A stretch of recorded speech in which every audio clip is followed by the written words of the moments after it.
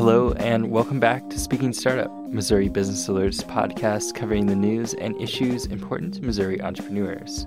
I'm Seth Bodine. And I'm Isabel Robles. First, we will hear this week's headlines. Then we will hear my conversation with Lauren Conaway. She's the founder of Innovate Her KC, a group that promotes the professional advancement of women in the Kansas City area.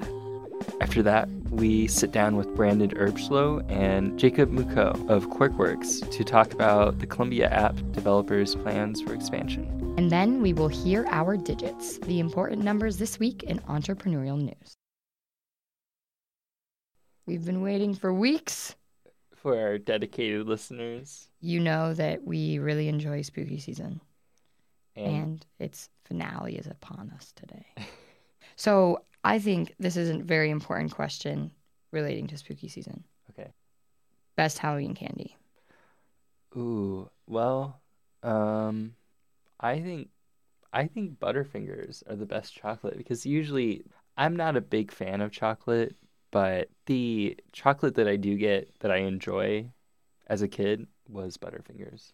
I remember, at the end of trick-or-treating, pouring all of my candy onto the ground and sorting it by brand and, eating Butterfingers while I was doing that. Butterfinger was always the first one that I went to. What was in your discard pile? Whoppers. What? Really? Yeah. Just don't get very much out of them. I also didn't love candy that wasn't chocolate. I was definitely a chocolate person. Oh, so I think I was more easy to ignore those, but I didn't really discard a lot of candy. I had a family friend tell me recently that they give out bananas on trick-or-treaters. That's bizarre. It's pretty funny. It's we had a dentist in our neighborhood, so they gave out toothbrushes. And I was like, let's get to the news? Let's get to the news. All right.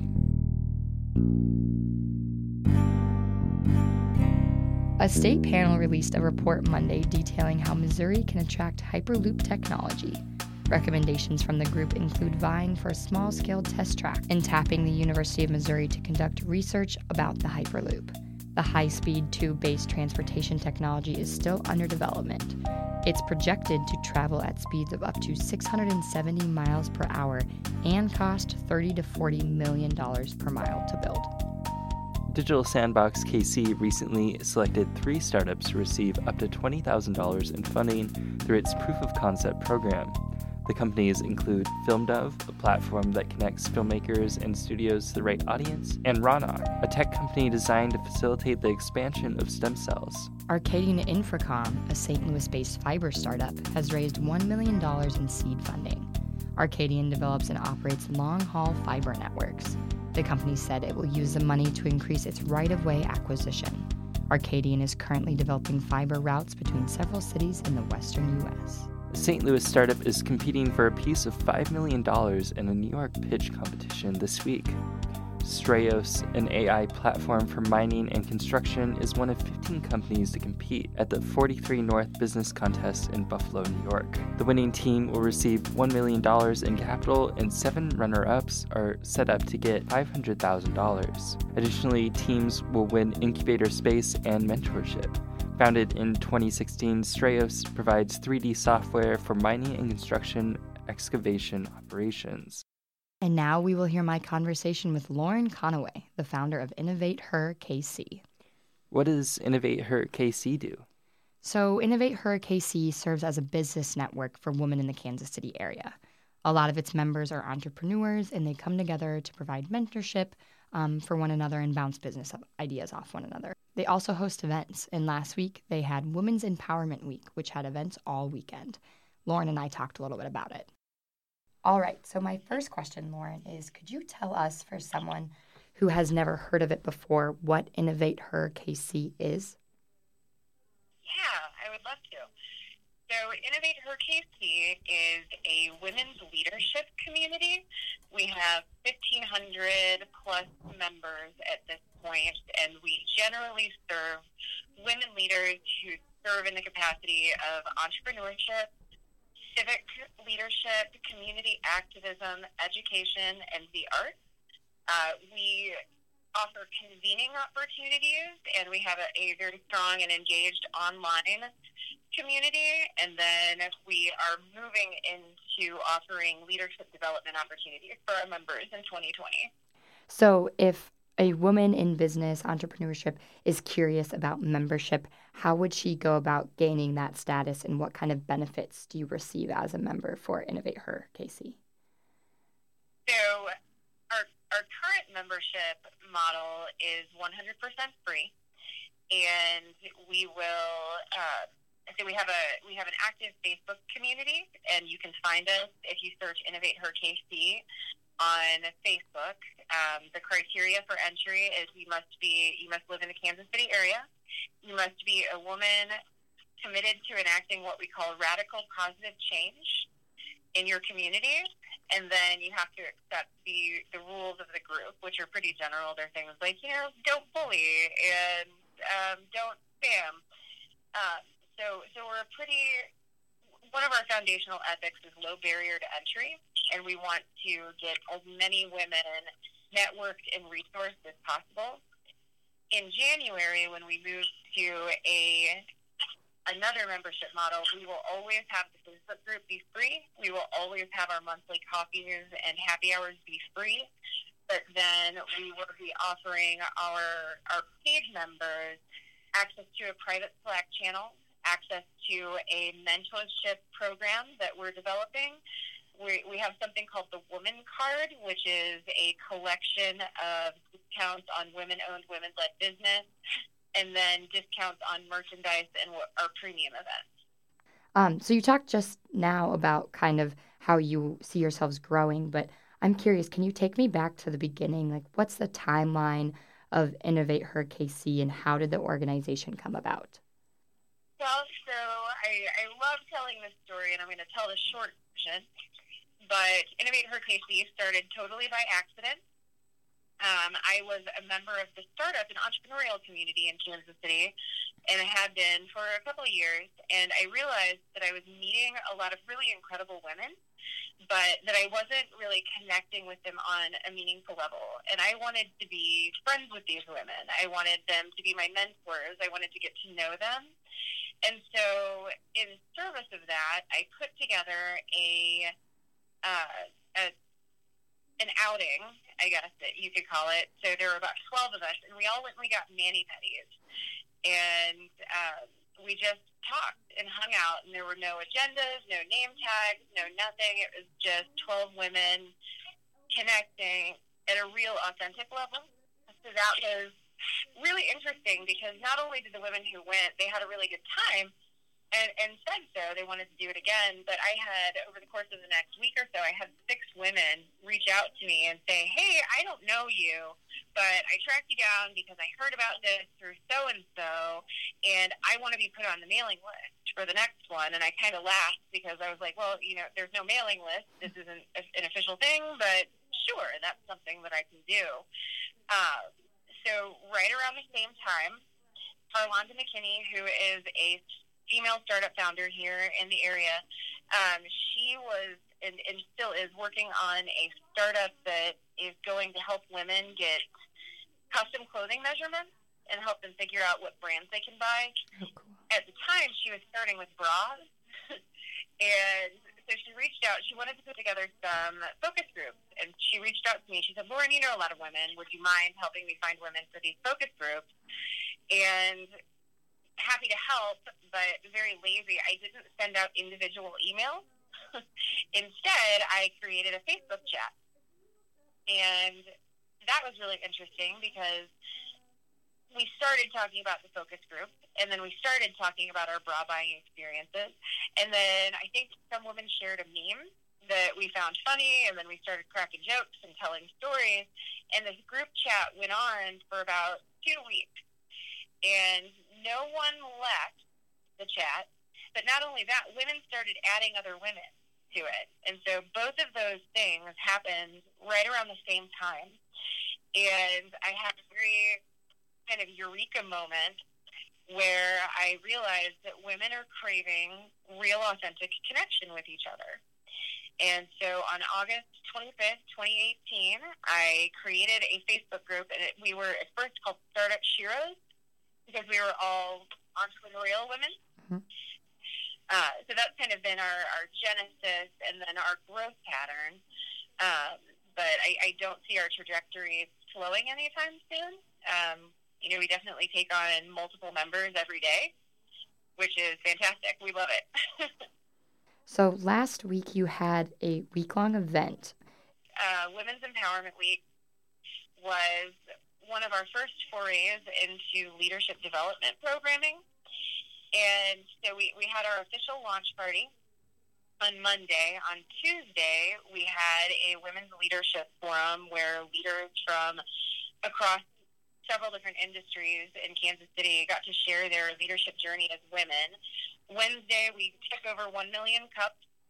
And then Thursday, we had a female founder showcase. And so these were all tech female founders. They came and they pitched, and it was an opportunity to give them some visibility within the community and to celebrate the hard work that they do. Okay, great. Can you give me some highlights of things that those founders said, or like the main takeaways that came from Women's Empowerment Week? One of the unifying themes across these women's pitches, and they were all very different startups, was the search for funding.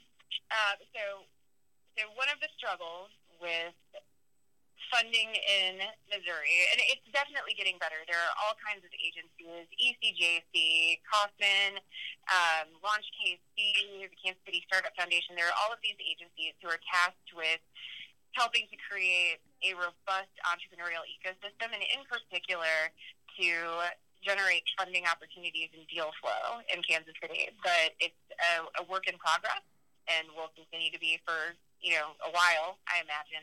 But all of these women talked about the struggles that they've had to find funding, and one of the conversations that came out of this event was what we can do to help them at the grassroots level. And so it's really important for us to remember that as potential consumers of these companies, these startups, that even at our level, even if we're not ready to open up our pocketbook and invest, we do have the ability to amplify what they're doing, to promote, to follow on, social media, and just make sure that they have high visibility within the community. How would you explain the goals of Innovate Her KC? How would you explain why we need to be focusing in Kansas City about uplifting women entrepreneurs and women in business? That is such a great question. I love that question.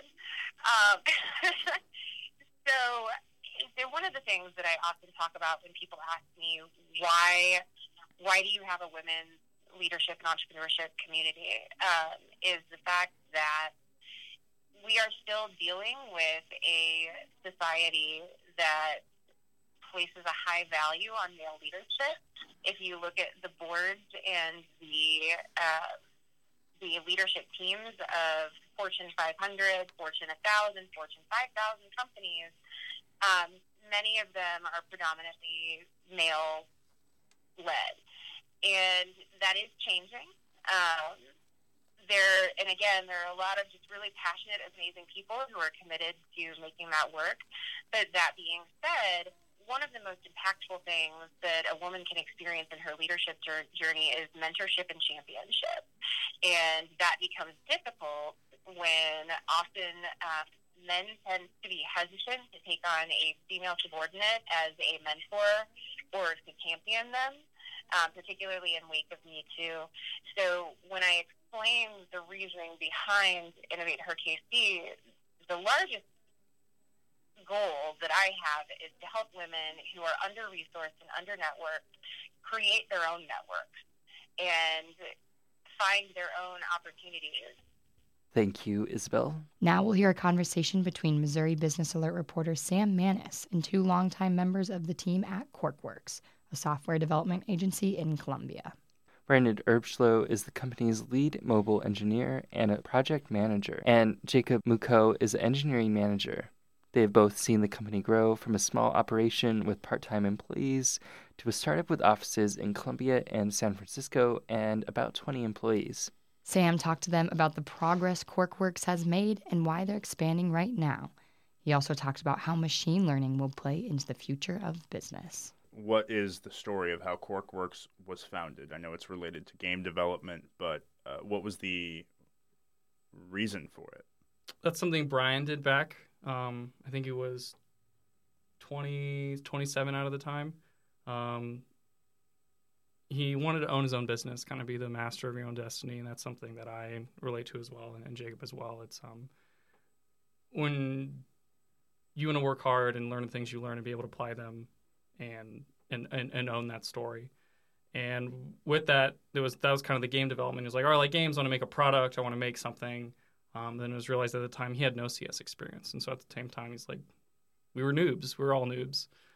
And with that, we realized we needed to get educated and learn that. And the best way to do that is like consulting or getting paid to learn. And so we've definitely, as a company, like with a lot of our contracts and the way we work, is like we're learning from other businesses and how to eventually build our own. But it started definitely started in the beginning. And we do keep this with a lot of our decision making as we go, is like we want to build something. And we want to be in charge of the product. We want to be in charge of design. We want to build something with software. And that's kind of how it started. We didn't know what to build. We didn't know how to build it. But we just knew, and that's kind of the reason I joined, was like we want to build something that we own. And that's kind of was the founding. Was there a reason that you shifted away from game development? Because we were going to go broke. We had like an initial amount of funding in the company, and it was kind of running out, and we're like, like this isn't going to work out. So I think really the vision for consulting wasn't just to like make money to stay alive, but it was also to do that, but be learning how to be great engineers at the same time. I think, we were looking at Brian and looking at Brandon and some of the people that were originally there. Always like great engineers, like the intangibles, but needed to spend time working on real production code and projects. And consulting was a great vehicle to like do that over and over. We've worked on, I think between us now, we've worked on probably some 20 or 30 different, I guess MVP is sort of like an industry word, but different like startups. And when we take that and finally do our own, that's going to be invaluable. So what are some of the projects you guys have worked on? What's the future of QuarkWorks? That's developing and building our own product, either consumer facing or business facing. We definitely look at consulting as, we like doing it and meeting clients and relationships. I mean, we've definitely grown to love that over time, but at the core, we want to know how to build our own thing. So every day we're working with clients, we're like trying to understand their business problems and have like a real tap on the feet of like what's going on in the world. What are some client problems? What are business problems? What are consumer problems? And listening to that, and kind of jumping into our own product. And we're getting pretty close. And when you do a product and when you want to like make your own business, it's you either find funding or you fund it yourself. And so if we started one 8 years ago, 10 years ago, we would have probably failed. We probably would have failed really hard and really fast because we didn't know what we were doing. We didn't even know what it means to raise money. We didn't even have money to even like spend of our own. And so having that grow up now and definitely do that, that's definitely our future. I can see that in the next like 3 years from now, like we're going to be developing and pushing out our own product. What that looks like, the categories, we definitely want to get into machine learning. That's what CEOs are talking about. That's what CEOs go into their rooms and are like, guys, how do we leverage this machine learning? This is like the next wave and it's happening right now. And we want to jump on that and build a technology that does that. So what, for the layman, what is machine learning? What can it do for businesses? So from a simple sense, you're allowed to take a bunch of data you collected or a bunch of repetitive tasks that are kind of very different and feed them into a computer and train a model, and then that model will just output whatever you kind of want there to be. And so it works really well with image detection in cars and any sort of that sense of like what's an object in a photo and things like that. I like to joke with people that machine learning is basically glorified statistics. I think people hear it and they think like AI, it's going to take over the world or whatever.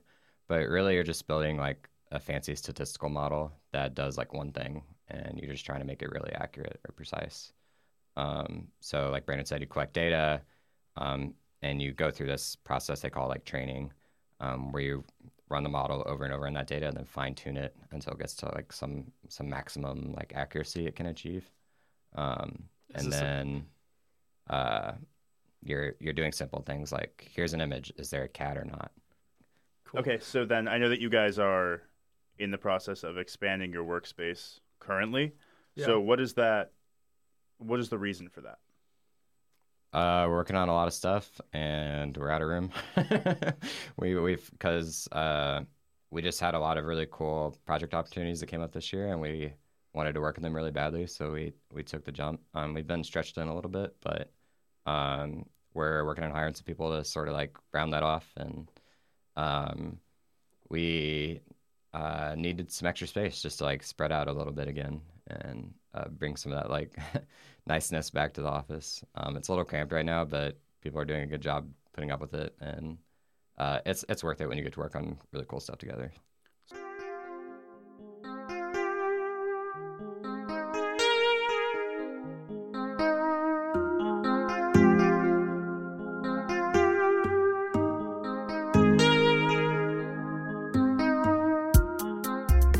And now it's time to share our digits. These are the numbers that matter to you in entrepreneurial news. What are your digits this week, Seth? My digit is 40. Crickets are finding their way onto the menus of at least 40 St. Louis businesses. This is thanks to Mighty Cricket, a St. Louis-based company that promotes the use of crickets in recipes for increased protein. Mighty Cricket has started a social media campaign using the hashtag Cricket Challenge. The month-long challenge encourages St. Louis eateries to incorporate the insects into recipes. Crickets have found their way into tomato and basil soup and on top of cupcake. Isabel, what are your digits? 28. A nonprofit in the Kansas City area has made 28 Halloween costumes for children with limited mobility. The nonprofit Walkin' and Rollin' creates costumes ranging from Ant-Man to the Kansas City Chiefs Stadium. Founder Lon Davis created the nonprofit after making a Wall-E-themed costume for her son who uses a wheelchair. Walkin' and Rollin' has 150 volunteers nationwide who contribute to the cause. And to finish out the podcast, we will share with you some advice with this week's closing thought. That's where we ask entrepreneurs about the best piece of business advice they've received and how they've applied it to their work. Here's Lauren Conaway again. So one of the most impactful pieces of advice that I received in my career actually happened very early on. And it was someone, we were talking about ways to get ahead and succeed in your career. And their advice to me was offer value at every turn. So whether that means, taking a job and becoming indispensable through efficiency and knowledge, find a way to do that. Or if you are called to serve in some capacity, find where are the gaps, where are the holes in service to the community that speaks to you, and figure out a way to fill it. And so just be very intentional about, at every point, making sure that you are adding value in what you're doing, and hopefully finding a little bit of passion in that. This has been Spooky Startup from Missouri Business Alert. This episode was produced, edited, and hosted by Isabel Robles and me, Seth Bodine. Our theme music was produced by Elliot Bowman. We'll speak to you next week.